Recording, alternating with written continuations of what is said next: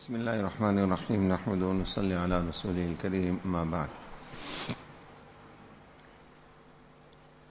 وعن أبي هريرة رضي الله تعالى عنه قال قال رسول الله صلى الله عليه وسلم: أكمل المؤمنين إيمانا أحسنهم خلقا وخياركم خياركم لنسائهم. رواه الترمذي وقال حديث حسن صحيح. Continuing with the hadith which we began the discussion yesterday, Sayyidina Abu Hurairah radiyallahu ta'ala narrates that Rasulullah sallallahu alayhi wasallam said,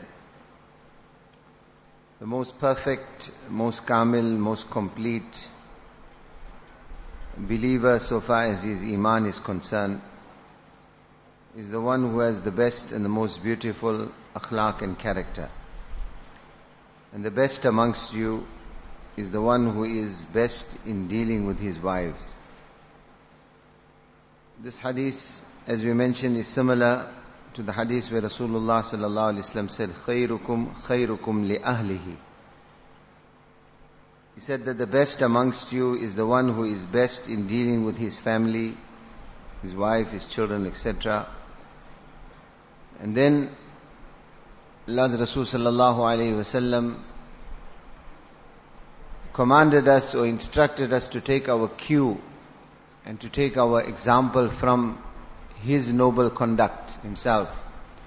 Where he said, "Wa ana khayrukum li ahli." He said, I, Muhammad sallallahu alayhi wasallam, am the best in dealing with his family. Obviously, Allah's Rasul sallallahu alayhi wasallam equated the development of one's iman with good akhlaq and character, and particularly good akhlaq and character in our homes, in making our family, or in causing or bringing about a cordial and harmonious atmosphere in one's home. He said this is kamali iman, and obviously the highest level of iman was the level of iman of Rasulullah sallallahu alaihi wasallam. So it is logical that Nabi Pak sallallahu alaihi wasallam himself will have set the bar on a very, very high level as to how we should behave in our homes. And in fact, like we mentioned, this relationship, the relationship between husband and wife, is what we call the edifice or the foundation upon which in fact the continuity of the human race is based. This is why in Quran also, many verses in the Quran, Allah subhanahu wa ta'ala has devoted towards teaching us as how we should behave within our homes. And in fact, this is ibadat. It is a form of worship. It's mentioned about one great wali of Allah ta'ala. Years of mujahadat, ibadat, exerting himself in the worship of Allah subhanahu wa ta'ala, abstaining from sins, etc.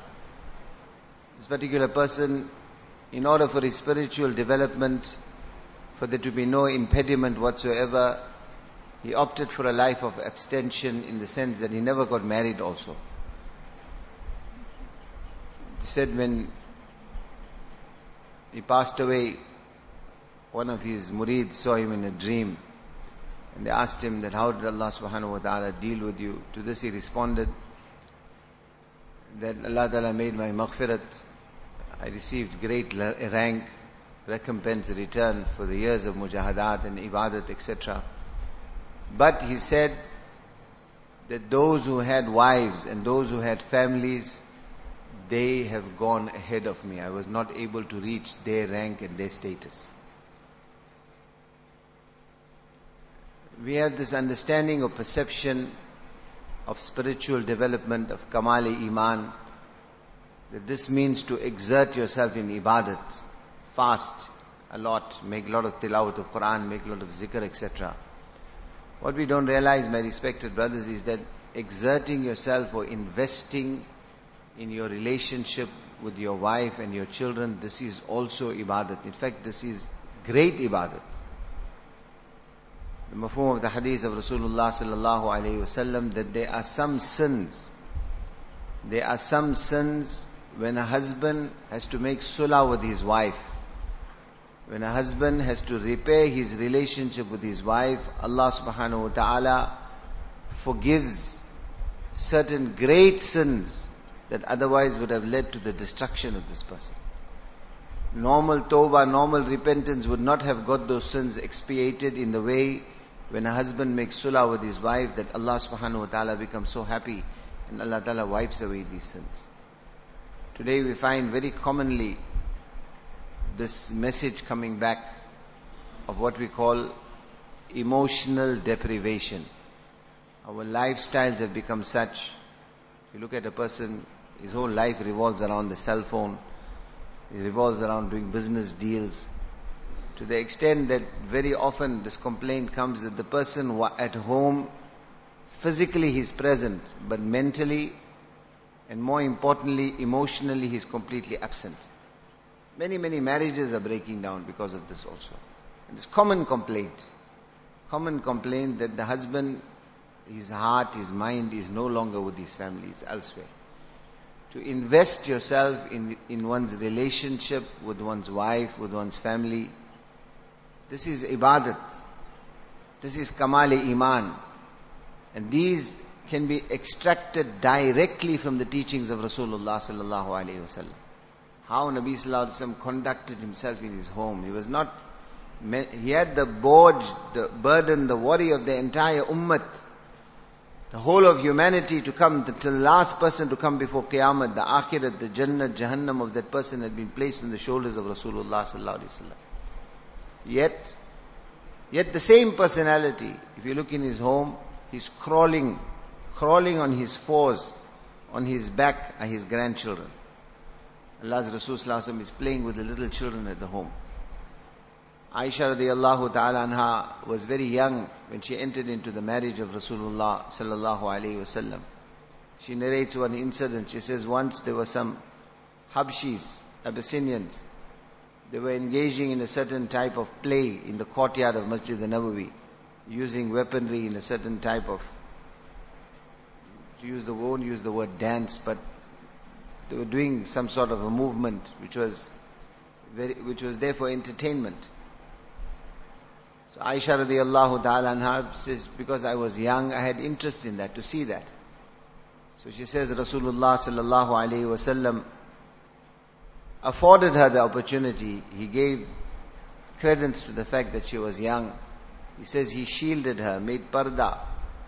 And Allah's Rasul sallallahu alaihi wasallam created a gap between his upper arm and his sides or his flank in order to enable Aisha radiyallahu anha, using him as a veil, to look at whatever these Habshis were doing. So Allah's Rasul sallallahu alaihi wasallam gave her this opportunity, and Aisha radiyallahu ta'ala anha, look at her intelligence. Like I said, she was young when she entered into the marriage of Rasulullah sallallahu alaihi wasallam. But from this exchange that occurs in this incident, we can see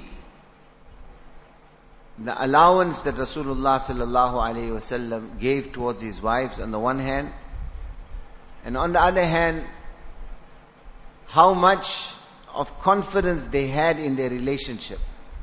Aisha radiyallahu anha says that فَقْدُرُوا قَدْرَ الْجَارِيَةِ الْحَدِيثَةِ السِّنِّ الْحَرِيصَةِ عَلَى اللَّهْوِ. She says, work out yourself. I was a young girl at the time, a young woman at that time. And obviously, being someone young, I had a lot of interest in amusement. I had a lot of interest, I could spend a lot of time in that. So she says, I stood for a long time looking at these Habshis interacting.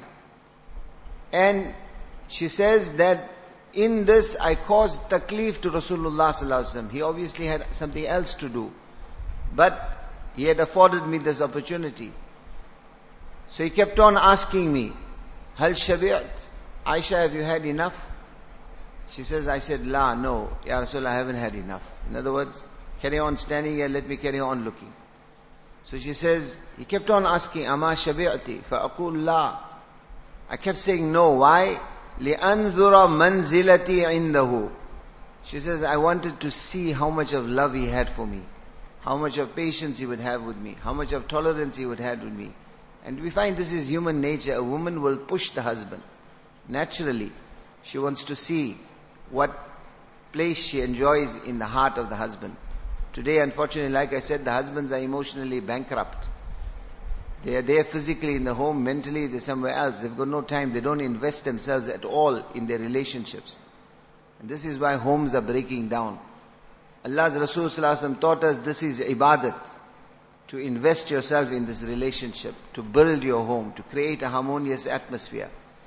So coming back to this incident, she says, I kept on saying no. I wanted to see how much of tolerance, how much of patience, how much of love, how much of time he will have for me.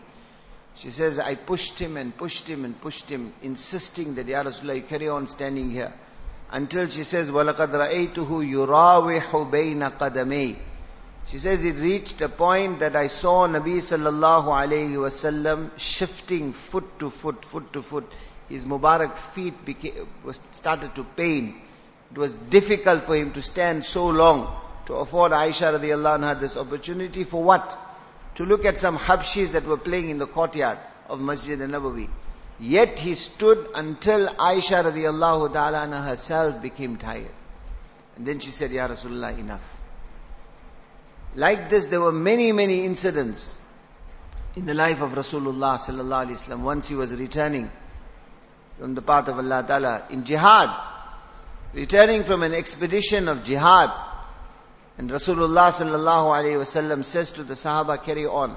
So they carry on. Aisha radiallahu anha says, he did this until myself and Rasulullah sallallahu alaihi wasallam were now alone. We had a bit of solitary time, even though in an expedition of jihad. And then she says, and understand, jihad occurred in the latter part of the life of Rasulullah sallallahu alaihi wasallam, in the last 10 years in Medina Munawwara. Badr was in the second year. That time Nabi sallallahu alaihi wasallam would have been, he was 53 when he came to Medina Munawwara. So from 53 to 63, that part of the life, Rasulullah sallallahu alaihi wasallam was in Medina Munawwara. Badr, Nabi sallallahu alaihi wasallam would have been 54 or 55 at that time. So this expedition, Zahiran, took place after that. And yet, what does Nabi sallallahu alaihi wasallam do in the solid, in confinement in the desert? He says to his young wife, Aisha radiallahu anha, will you not race with me? She says, I raced with Rasulullah sallallahu alaihi wasallam. In that race, I beat him. I came first. She was happy about it. 1 or 2 years passed. In another expedition, Rasulullah sallallahu alaihi wasallam, again, when they were returning, he said to Sahaba to carry on. Sahaba went ahead. When he was alone, Nabi sallallahu alaihi wasallam said to Aisha, will you not race with me again? This type of play, light amusement, light, what we might call it romantic banter. This is Shariat, this is Deen, this Nabi sallallahu alaihi wasallam directly taught us. She says, this time I had become a bit heavy, so he beat me in the race. And then he smiled and said to me, Hadihi bitilka sabaqa. Aisha, you remember last time? You remember last time you beat me, I beat you now. This is direct from the sunnah of Rasulullah sallallahu alaihi wasallam. From these incidents we learn the demeanor, the manner of Rasulullah sallallahu alaihi wasallam in his home. Inshallah we'll continue.